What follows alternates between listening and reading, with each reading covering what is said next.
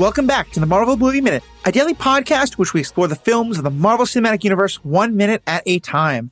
In this, our fourth season, we're looking at Kenneth Branagh's 2011 film, Thor. I'm Matthew Fox from theethicalpanda.com. And I'm Andy Nelson from the Next Reel Film Podcast. And today we're talking about minute 86, which begins with Thor walking out to face the Destroyer and ends with the Destroyer getting ready to cook up a good plate of Thor a la flambe. Joining us on the show today, we have Movies by Minute favorite, Father David Mowry, chaplain of the Movies by Minute community. Father David, so good to have you with us. Matt, Andy, thank you so much for having me on the show. It's great to be here in Puente Antiguo, New Mexico. I heard lots of really nice things about the antiquing and furniture stores here and, the very quiet, tranquil atmosphere of the town. That was really the main selling point from all the brochures. That's right. Plus the Christmas Everyday store. Well, good. I'm glad you're enjoying it because as I look out my window of Minnesota where we are getting, I think the 5th inch of snow is coming down at the moment. New Mexico is a much better place to think about being. Father David, we're so excited to have you on here. And I want to just start by asking, as introducing you to our fans, Catholic priest and who loves talking about fandom. I'm sure you get this question a million times, but give us the elevator pitch. How did this come about for you? Well, first, I'm a nerd. I always have been. I've always been interested in storytelling, interested in fantasy, in the possibilities that are presented by setting stories in fantastic realms where you're able to create scenarios and create situations that explore important human questions. Now, that's the adult answer. When I was a kid, I just liked the dragons and the swords. That was the fun part. But as time has gone on, I've seen the narrative potential of those various formats. And when it came to this particular format of Movies by Minutes, it all happened because of my nerdery. I was listening to Star Wars Minute as it was coming out, and as the whole Movies by Minutes community was gaining steam, there was a decision made to have a get-together in person. And geographically, it worked out that Chicago was the place to have that worked out best for everyone.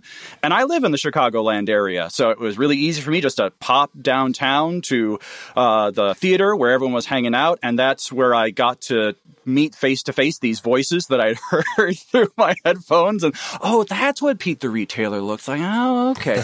And get to meet the big connection I made there was with the Indiana Jones Minute fellas, because they were getting ready for their Last Crusade season. I said, hey, if you want to have a Catholic priest come on and talk about the Holy Grail, I think I might be able to say one or two things about the movie. And from there, as people heard me on shows, I said, oh, hey, this guy can string a sentence together. Okay, well, let's get him on our show, because you know how it is running a daily podcast, a little bit of variety, always looking for that different perspective, different take. Please just give me the content, and I'm happy to oblige. Well, it's wonderful. We're so good to have you on here. And one other question I want to ask before we kind of dive into things in general, when Andy told me that we're going to have a Catholic priest on as a guest, I'm a former pastor myself, and I warned him, listen, I have to say, I'll be careful that we don't just have 30 minutes every day of discussing the theology of things.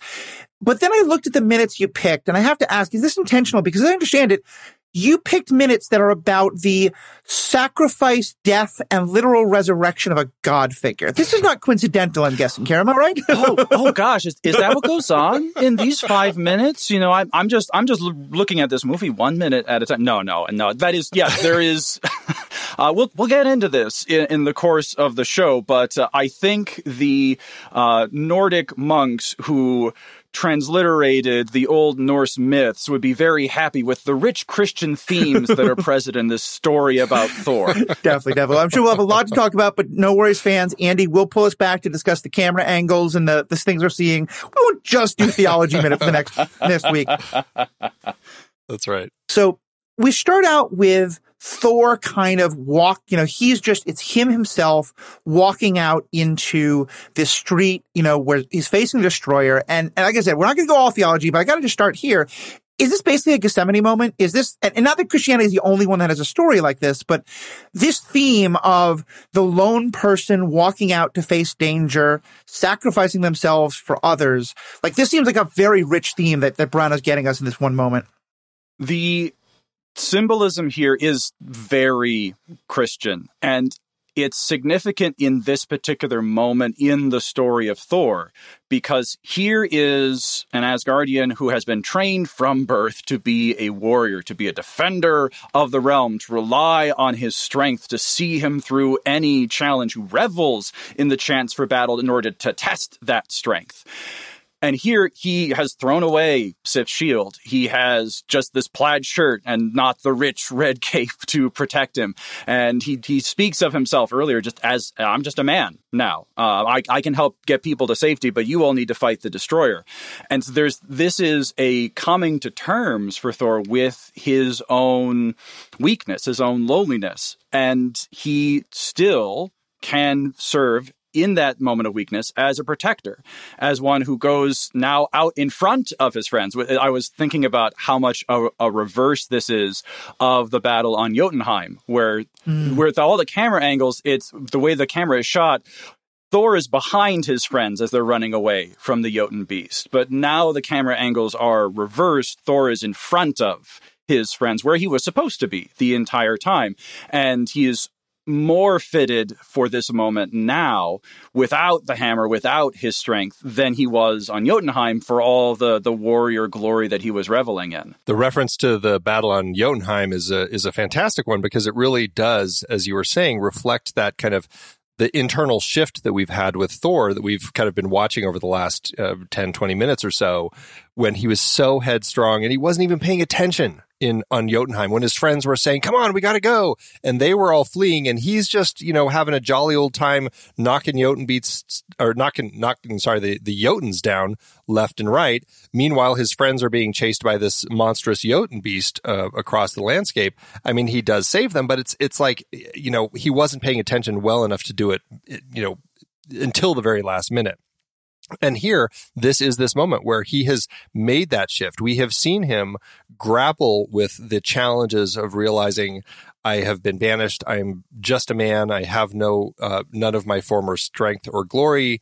But here I am. I am now going to protect all of you from this thing that is coming. I mean, it's a beautiful change that we've seen here. And with the slow motion emphasis, I mean, I think that really helps kind of push that.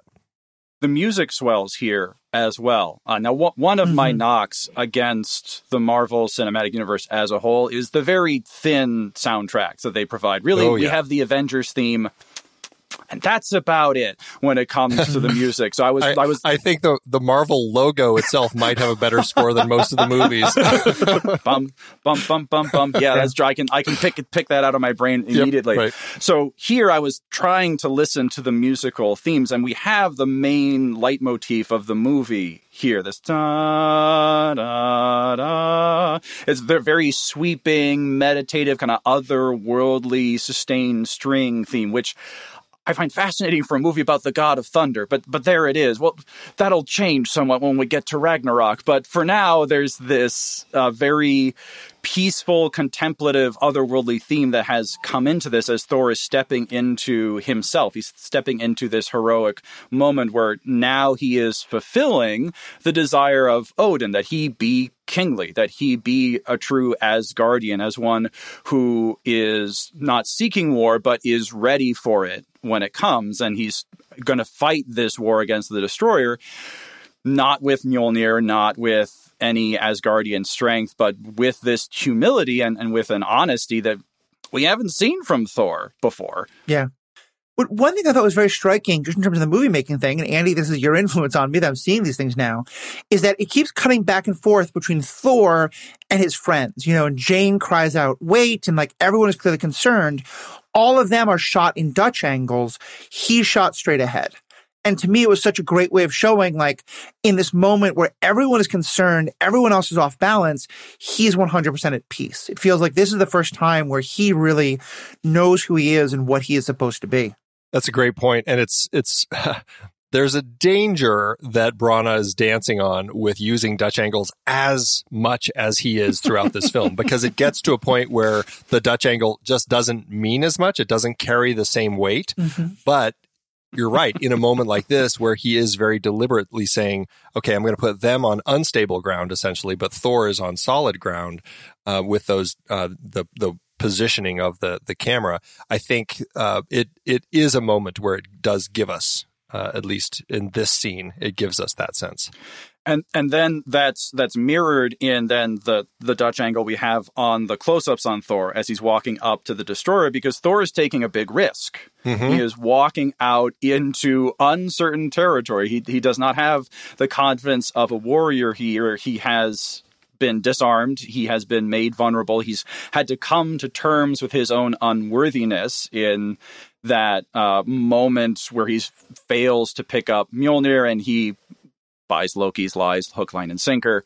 Thor is a very nice guy, but he's a bit of a dunce. And he now steps into this slightly unstable place, but his composure, his confidence carries him through all the way up. So he's standing, well, not face to face, like face to navel with the destroyer. Yeah, right. Yeah. And I think that one of the things I also thought was so interesting is we get a couple shots of different people reacting, but we got one shot of like all the friends kind of lined up. And as you said, it's him walking out in front of them. It's very much an Old West showdown on the OK Corral kind of thing, which we'll get to. Mm. But one thing I really noticed also is that the Asgardian friends and the Earth friends all have the same kind of expression. You know, and to me, there's something really powerful there of these two people know him in fundamentally different ways. What they are surprised by him about is normally going to be totally different. But in this moment, he's doing something so outside both of them. You know, it really, to me, emphasized this is a Thor that the Asgardians haven't seen and the Earth people haven't seen. Yeah, you can see that in when the Asgardians show up at the clubhouse or whatever that building is. What is that building? Yeah, Smith Motors. Smith Motors. Thank you. When they show up at the old auto dealer, it's a clubhouse. And you're right. they're expecting Jotunheim Thor. They're expecting the loud, brash, go get 'em. Oh, finally you guys are here. I've been languishing here on Midgard. Thank goodness. Time for some fun. And they're already aware of the fact that Thor is different. Thor is changed. And they accept that pretty quickly, I think, because of their trust for Thor and their bond with him, which I'll talk a little bit about later. And for Jane and Darcy and Eric, they've also formed a bond with Thor, but they've not seen his nobility. They have seen, foolishness, getting hit by a car twice, being an absolutely insane person and marching right into a government facility. And over time, they start to see him more as grounded in this world, as someone who has a less than outsized idea of his own importance, and he gets integrated into normal life. He makes breakfast, for crying out loud. When was the last time that Thor ever made his own food? I don't know if that's ever happened in Thor's life. Right. He was throwing those pumpkins around earlier in the movie. It's clearly he doesn't have the finest regard for culinary arts and presentation. So now, yeah, exactly. There's this unique situation where those who knew him as God and those who knew him as fool now get to see him as king. Yeah, it's a very powerful and important moment. And going back to the tech nerd side of things, one of the things that I love that Brana and his DP did is that they shot that shot of Thor walking toward the destroyer, the head-on shot with his friends in the background on a very long lens, and it really compresses everything. So it really it kind of puts them all together as a group. It doesn't separate them. It just makes them feel like he is really like the lone figure in front of this group, but they are like literally like all right behind him now. It's a beautifully put together shot. And I also want to say, I love particularly what you're saying about like the nobility and the kingness. And it goes back to what we were saying before, because I think Branagh, is trading on the sort of cultural understandings that we have. You know, a lot of this is Shakespearean, but also like in the cultures in which we're watching this movie, like when we think of a noble sacrifice, the Christ-like story is what often comes to mind. But I think one thing that's also important to know is like that is a story that's repeated in a lot of mythologies, including in Norse mythology. And there's a lot of ways in which him taking on this role, you know, Odin sacrificing his eye for wisdom, Tyr sacrificing his hand to protect the people from Fenris, I know, I think there's at least one Norse god who actually dies as part of a sacrifice. Like I love that it's kind of playing on those themes as well that are so significant for Thor himself, of like, if you are to be the king, if you are to be what Odin wants you to be, not only does it mean you have all the glory, but it means that when there's real danger, you have to be the one to face it and possibly sacrifice. And so leading to that, I would want to throw out and ask, do you think in Thor's mind, is there any question about what's going to happen now? Does he think there's any possibility he lives through this, or is he thinking to himself, I am going to die, but that way everybody else will live? He's a man resolved at this point. The fact that he throws away the shield communicates that narratively. He goes in with nothing. And in the lines that are here, he is not only willing to accept responsibility, he's willing to take whatever Loki wants to dish out. Or whatever I've done, I'm sorry, spare them. And that's as much as we get in this particular minute. But there is no shadow of any kind of hope for escape, I think, in Thor. He knows what's coming. You mentioned, Matthew, you mentioned Gethsemane early in the minute. And that's an equivalent moment. The agony in the garden for Jesus is not the racked brain of how do I get out of this thing that I know is coming. It's rather, I know what's coming. How do I accept what human nature revolts against? Because human nature revolts against death. We don't want to die. We're made with a very strong self-preservation instinct for a reason, because life is good. And it takes an incredible resolve to be able to lay down one's life. We consume so many stories of noble sacrifice and laying one's life down for others that it's easy for us to think that, oh, well, it's easy to do. We see Thor doing it. We see Captain America doing it. We see Iron Man doing it. Well, sure, this would be the easiest thing to do. But we have all those stories in our culture precisely because it is such a hard thing to do. And we need that constant reminder in the stories we tell ourselves of the great good that is present here that overcomes something natural in us, that self-preservation, for something I would say that's supernatural, that exercise of true love, of a selfless giving for the sake of others. And one thing I think that is so important to it, and again, kind of it shows one more part of Thor's evolution here, is that he's willing to make the sacrifice where there's almost no Asgardians around. No one's probably ever going to know this, just not long ago when he was trying to talk Sif out of fighting, Sif was saying, like, I want to die in a death worthy of the stories. And, Thor obviously wanted the same thing. This is the kind of thing where, like, the Warriors 3 are there, but they're probably going to be outcasts because of this treason they committed against Loki. Like, this story isn't going to be one that's told again and again. And Babylon 5 is another show that I often reference here because it's a great favorite of mine. And in that, there's a test that the heroes have to go through where they have to show that not only are they willing to sacrifice for a cause, but that even that act of sacrifice isn't about ego, because that they're willing to sacrifice at a time and place where no one will ever know, where it won't be turned into story. And I always think about that with Thor here, is that even his desire to be remembered, that his death be memorable. Because I think at one point he says, well, even if the Jotuns kill us, we'll have a notable death. This wouldn't be a notable death. And that to me is just one more sign of how powerful what he's doing here is. It's a really interesting point about that. The fact that, he's basically assuming here, I'm gonna get killed by the destroyer. Hopefully Loki will take that as a sign that, I'm not going to ever be back, and he'll stop this war on Midgard and leave them. But the Warriors 3, they would be outcasts, and it would be kind of something that nobody speaks of. So it's a very interesting perspective that, he really has. There's so many things here that really show that complete shift in Thor at this moment. The mention of the stories that we told about this day just reminds me of that moment between Thor and Sif, where Sif is saying, "Oh, stories we told about this day," and I always find that moment really funny because, like, lady, you're behind a car in the middle of small town New Mexico. No one's going to tell any stories about this day. But that just shows the Asgardian mentality that Thor used to have that doesn't work in this moment. Something else is required here in Puente Antiguo that sure served you fine on Jotunheim, served you very well in all the battles you've fought up to this point, but something else is necessary here because with the destroyer, brute force just isn't going to work. at first. Thank you. We do break the Christ motif at some point in a few minutes. We'll get to that. Oh, yeah, right. And I know there's a couple things about the shots here that we want to get into and include some of the great shots, the buildings and the like. But one thing I need to ask is, because again, it's one of those moments where, like, I know exactly what Branagh is getting to, and the story beats he's hitting are incredible. But I have one question. We need Thor to have this long, slow walk. He needs to be able to give this speech.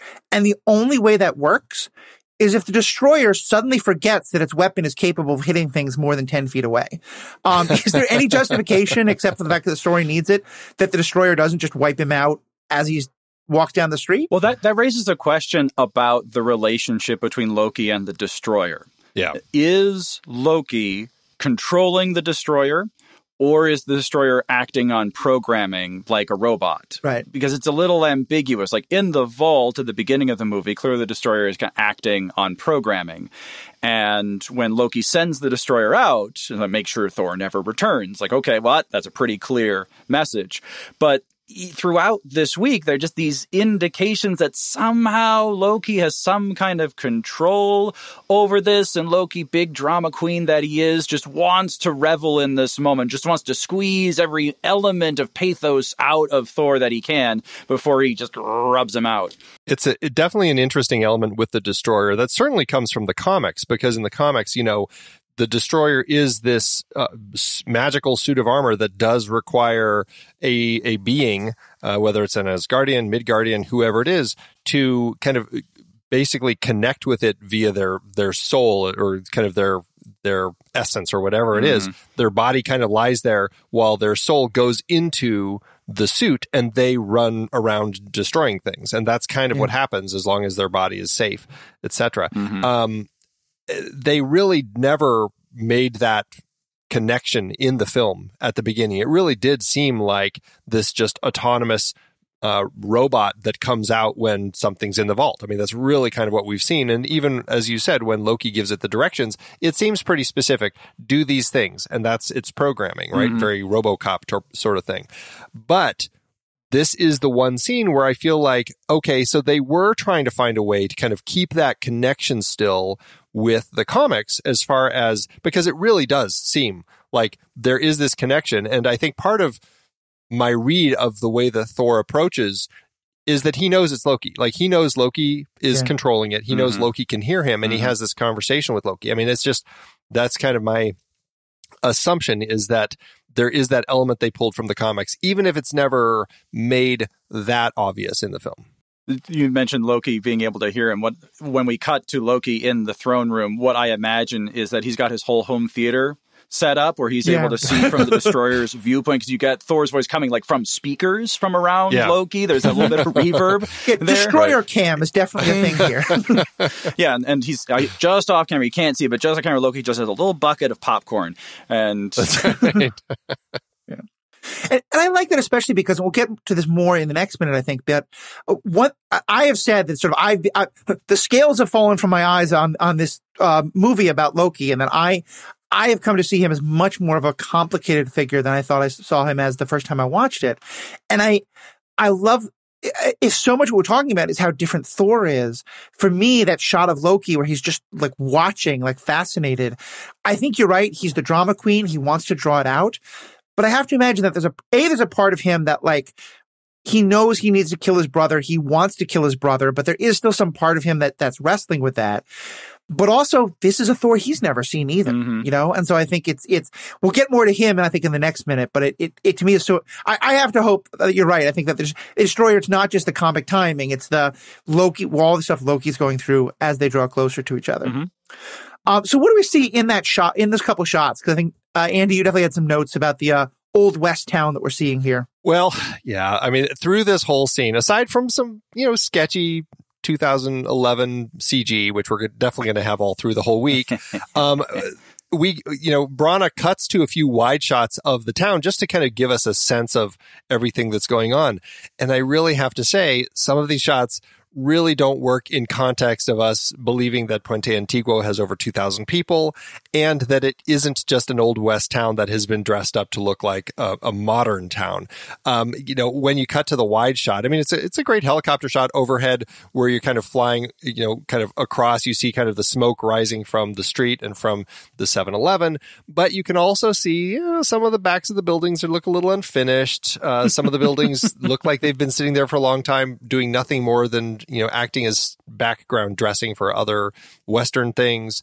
On the right-hand side of Main Street, it looks like there was no coding involved in how they built the buildings. Like, it's like some of these buildings, I'm like, how do people even get to that building? Like, there's no path or road or anything.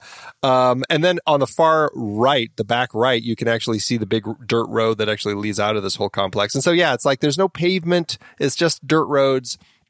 If you look closely, you can actually see crew vehicles on the far back right, which is kind of funny. I mean, they could just be townies, but that it's essentially the crew parking over there. And then just landscaping note, if you look at the very, very top of the frame, you can actually see Galisteo Creek in the very back distance, which is more just an interesting point than anything else. But it's interesting to see how it looks now, or just in the context of this. And actually, if you go look at it online, on like Google Maps, they've actually reduced the number of buildings that it had. So they've actually made it even smaller than it was at this particular point in time. So, yeah, well, I guess it speaks to the fact that they haven't been filming a lot out there. And, these things do run down out there in the middle of nowhere. Puente Antiguo looks like you could take a 10-minute walk and circle the whole thing and still have 2 minutes left over. And yet Thor's found a way to spend an hour walking around wondering how to get out of town. So, so let's get to some of the things that Thor says as he's approaching. He starts out with an apology. And again, to me, this is very much the noble moment. This is the humility moment, particularly in the way he phrases it, because he says, "Brother, whatever I have done to wrong you, whatever I have done to lead you to do this, I am truly sorry, but these people are innocent." To me, it's fascinating there because he's doing two different things at the same time. One is he's apologizing in a very genuine, open way. He's clearly saying, like, it's me you're after, not these other people. Take me. But he's also doing it in a way where he's saying, like, that he acknowledges that he hurt Loki in ways that caused Loki to make the decisions Loki is now making, but while still acknowledging Loki's agency. Like, often this would be, "Oh, Loki, none of this is your fault. It's all mine. I'm so sorry." But the phrasing of, whatever I have done to lead you to do this, to me, it's such a brilliant way of saying it. He's taking all the agency, but he's also saying, like, Loki, now you're the one making bad decisions. It speaks to Thor's self-possession in this moment where he is, well, it's also part of the mythic phrasing that Thor has in the comic books and running throughout, that every line is very carefully thought through and phrased even before it comes out of his mouth. Even though he's the hot-tempered god of thunder, he's still a god, and so therefore there is a certain gravitas and consideration given to the weight of his words. He does all this, though, with that sense of humility that we've never seen from Thor in any of his interactions with Loki. I mean, the first direct interaction they have in the final cut of the movie is Thor saying, "It's unwise to be in my presence right now, brother." So there's a distancing move there. Like, look, I love you enough that I want you to get away from me. And here, now there is a connective language here. Whatever I've done to lead you to do this, I recognize that my actions have an influence on you, that however much I might have tried to push you away, so I've influenced you. And that is part of the move of redemption here. It's part of the move of reconciliation, an acknowledgement of Thor's own sinfulness, his own poor choices, while recognizing that Loki is the one pulling the strings on the destroyer. He's the one with the giant red button that says "Destroy Puente Antiguo," and Thor is just saying, "Look, before you push that button, let's reconsider." It's a really powerful speech, the way that he does it, and it's simple and it's quiet and there's peace to it, and I think that's what I really appreciate about it. And I've said this so many times, I feel like, on the show, is like the way that Thor speaks in this film, like when he is having a conversation with someone and they talk to him about something or bring up a point, like, he is present. He is there. He truly like looks into their face and delivers his lines in ways that make you feel like this is a person who really connects. And I feel like that same thing here. Like he is having this moment where he is wholly invested in this moment and just focused. And I mean, he's at peace with it. And it really brings a lot of power to the moment. Mm-hmm. Definitely. Just because it's a fun little moment. We're going back a little bit in a minute. I want us to wrap up soon, but we get a moment where Thor is like, nobly walking forward. The music is swelling and the destroyer is coming forth to meet him and then just kicks this truck out of the way. What's happening there? Is that just kind of like adding a little bit of levity? Is it kind of showing like that how little the destroyer cares about the nobility of what's happening? What's Branagh doing in that one moment? Just in case you forgot, the destroyer was an unstoppable killing machine. We're just going to have it casually kick a pickup truck because there has been enough evidence of that. Yeah, so even in this quiet moment, I think Branagh's just trying to remind us, the destroyer, it can turn Thor into tomato paste if it wants to. It's right on the label. It destroys things, right? Yeah. It's also really funny and unintentional that they meant to do this, but they have, Thor talks to the destroyer for like half of this minute, but when we see that shot of them, of the destroyer kicking the truck, like they are, maybe 20 feet apart and they keep walking toward each other through that whole 30 seconds. And it's not till the end that suddenly they're like right next to each other. I'm like, they maybe should have had the destroyer a little farther back, but it's one of those things. Like I said, Loki forgot it's a long range weapon. He seemed to think it's just, a short range thing. It kept missing, so he's just like, he doesn't want to miss. There we go. Exactly. So, any of the last things either one you want to bring up about this minute? I have one quick thought before Father David has his little section that we have here, but I don't know if this also is intentional, but just, speaking of other biblical references, I can't help but feel there's a little bit of a David and Goliath moment too, just with the size. Obviously it doesn't play the same, but I really like that like the end of this minute, we get that shot of little Thor and big destroyer. And I just think that's a great little like a reference that we have at that moment. Mm-hmm.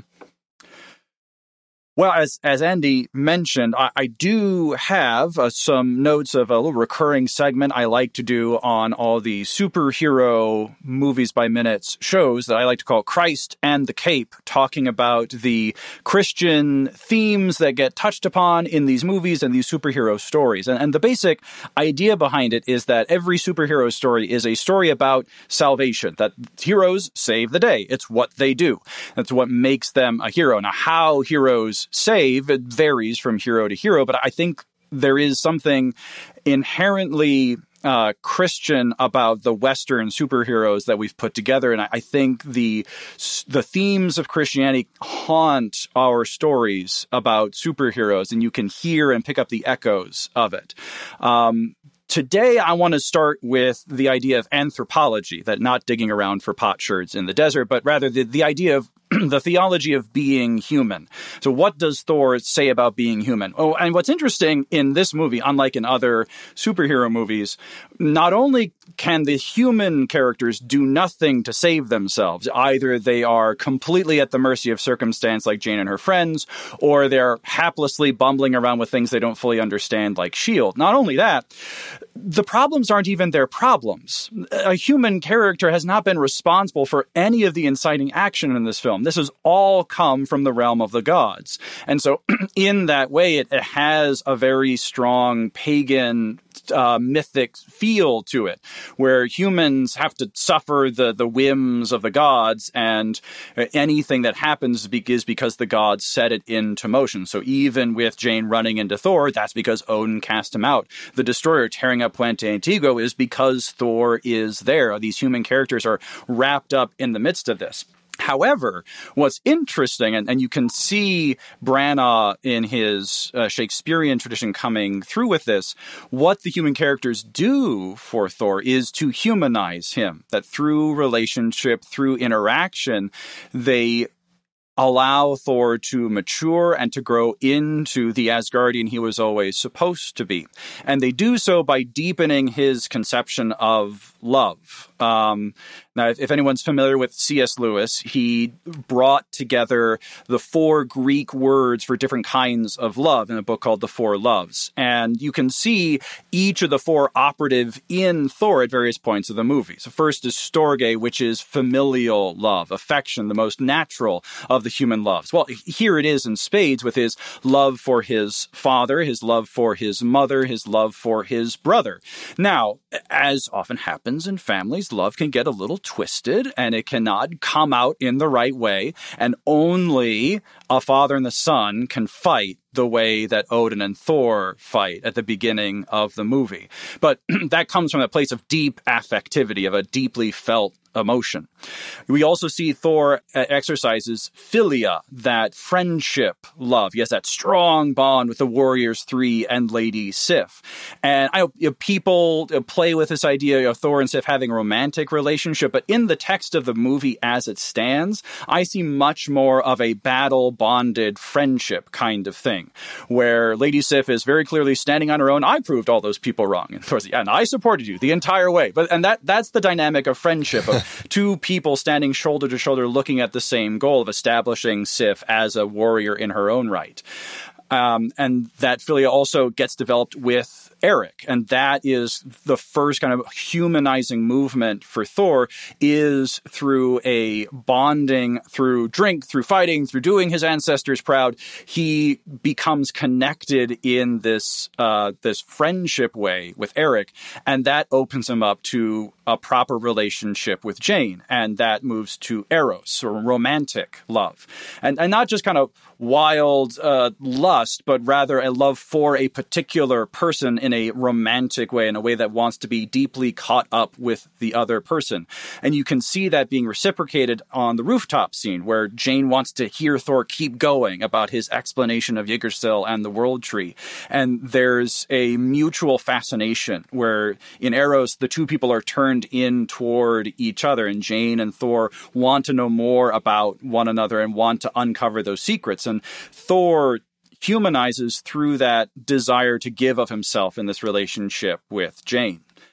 But then it all comes to a climax in this scene with the fourth love, agape, that selfless love, that unconditional love. Andy, like you said, there's no crowd here. There's no cheering throngs like at the coronation scene at the beginning of the movie, where clearly there was some fire marshal tearing his hair out on Asgard, because there were way too many people in that space. Anyway, here there is no honor, no glory. There is just Thor and his brother and the people behind him, and he is going to give everything. He's not going to hold anything back. The shield is down. He has no weapons. He has only his apology, only his love for Loki, which moves him to apologize, and his love for the people behind him, which moves him to lay down his life for their sake. And that's only possible because Thor's relational world has been expanded through interacting with Eric and Jane, and yes, even Darcy, and being able to find a way to give of himself for people that he doesn't have that same battle-bonded friendship with, but he's able to act in a truly kingly way where he is putting himself at the service of the greater good and truly loving others in that unconditional way. It's so fascinating hearing kind of like that, because I mean, I guess before I guess it was all there. I just didn't really pinpoint it quite so well. But like when you actually describe each of those very specific types of love, you can really see, I mean, this film really does a very good job of exploring all of them. And that's one of the things that I really enjoy about it, and enjoy about Thor, especially because he is by nature such a charismatic character. Yeah. Like you just want to connect with this person. But even in connecting with somebody who is charismatic, there are challenges. There's always kind of that up and down because, everyone is different. But finding ways to kind of explore each of those different types of love over the course of the film, I mean, it's actually really powerful that they managed to do all of them, I think, quite successfully. So, yeah, I mean, that's really insightful. It's funny. You started talking about the Christian themes of all superheroes. My first thought was, okay, well, I've been talking a lot about the Jewish themes of some of the early superheroes, especially Superman. Like, so I need to get you on another podcast at some point soon to get into all that. Because I, for myself, I think it's always important to kind of understand. Like, I think we can see these things through that frame. I also think that a lot of these themes are ones that are present in a lot of different religious traditions, to be sure. But absolutely, I love that idea of breaking it down. That this is him learning how to love on all of those levels, because he always has been that charismatic person. But especially the Thor in the first 20 minutes of the movie, he that saying of like, they're a great guy. The only problem is that they know they're a great guy, and I feel like it's this, like, we're going to talk about kind of like the death, he goes through a kind of a literal death moment in a few minutes, but to some extent, there's kind of like the death of the self that he's already gone through, that like all of the things that he thinks he was, the noble warrior, the person who's guaranteed to be king, all of those ideas of himself have died, and so it's what he's finding is all this love, all the loves that he's encountering, these 4 different kinds of understandings of love, is how he's rebuilding his idea of himself, and coming into a much truer. And so I love that idea, like the Christian anthropology of it as kind of the basis of what was happening here. Yeah. Very cool. Very cool. All right. Well, I think this is probably a good time to wrap up. But Father David, for those who didn't get to hear you before, they're hearing you the first time, like, I want to hear more about this fellow. I think you did. I know you've been on a bunch of podcasts. We'll talk about this over the week, but you actually were running your own podcast for a while, right? Oh, heavens. No, I was not running my own podcast. I am not as strong as you fellows are. No. I could only hack it for 2 weeks of a Movies by Minute podcast. I was part of the community's group project looking at the best years of our lives, the 1946 movie about World War II veterans coming home. I did 2 weeks of that movie looking at the various dreams and domestic reintegrations of various veterans. And it was a lot of fun. I enjoyed it quite a bit. It also made me appreciate all over again how much work this kind of thing is. So my hat's off to both of you, even if Andy can't take off his hat right now. Well, thank you. Well, yeah, so folks, definitely check that out. What's the best place for people to find that podcast or other things of yours? To find that podcast and other things of mine, you can go to my website, fatherdavidmowry.com. Ostensibly, I have a blog, but I haven't updated it in a while because life. But there is a section where I have the episodes of the various podcasts that I have been a guest on, and I will have there'll be links there for the best years of our lives, for the Best Minutes podcast. That's the title of the show that looked at that movie 1 minute at a time. Well, thank you so much for being a part of this. It's really great to have you on. I'm looking forward to this whole week. Andy, as always, thank you for all the things you do to make this possible. And to our fans, you're the ones who we do this for. You're the ones who make this such a great experience. Thank you so much, and have a great day. Until next time, true believers.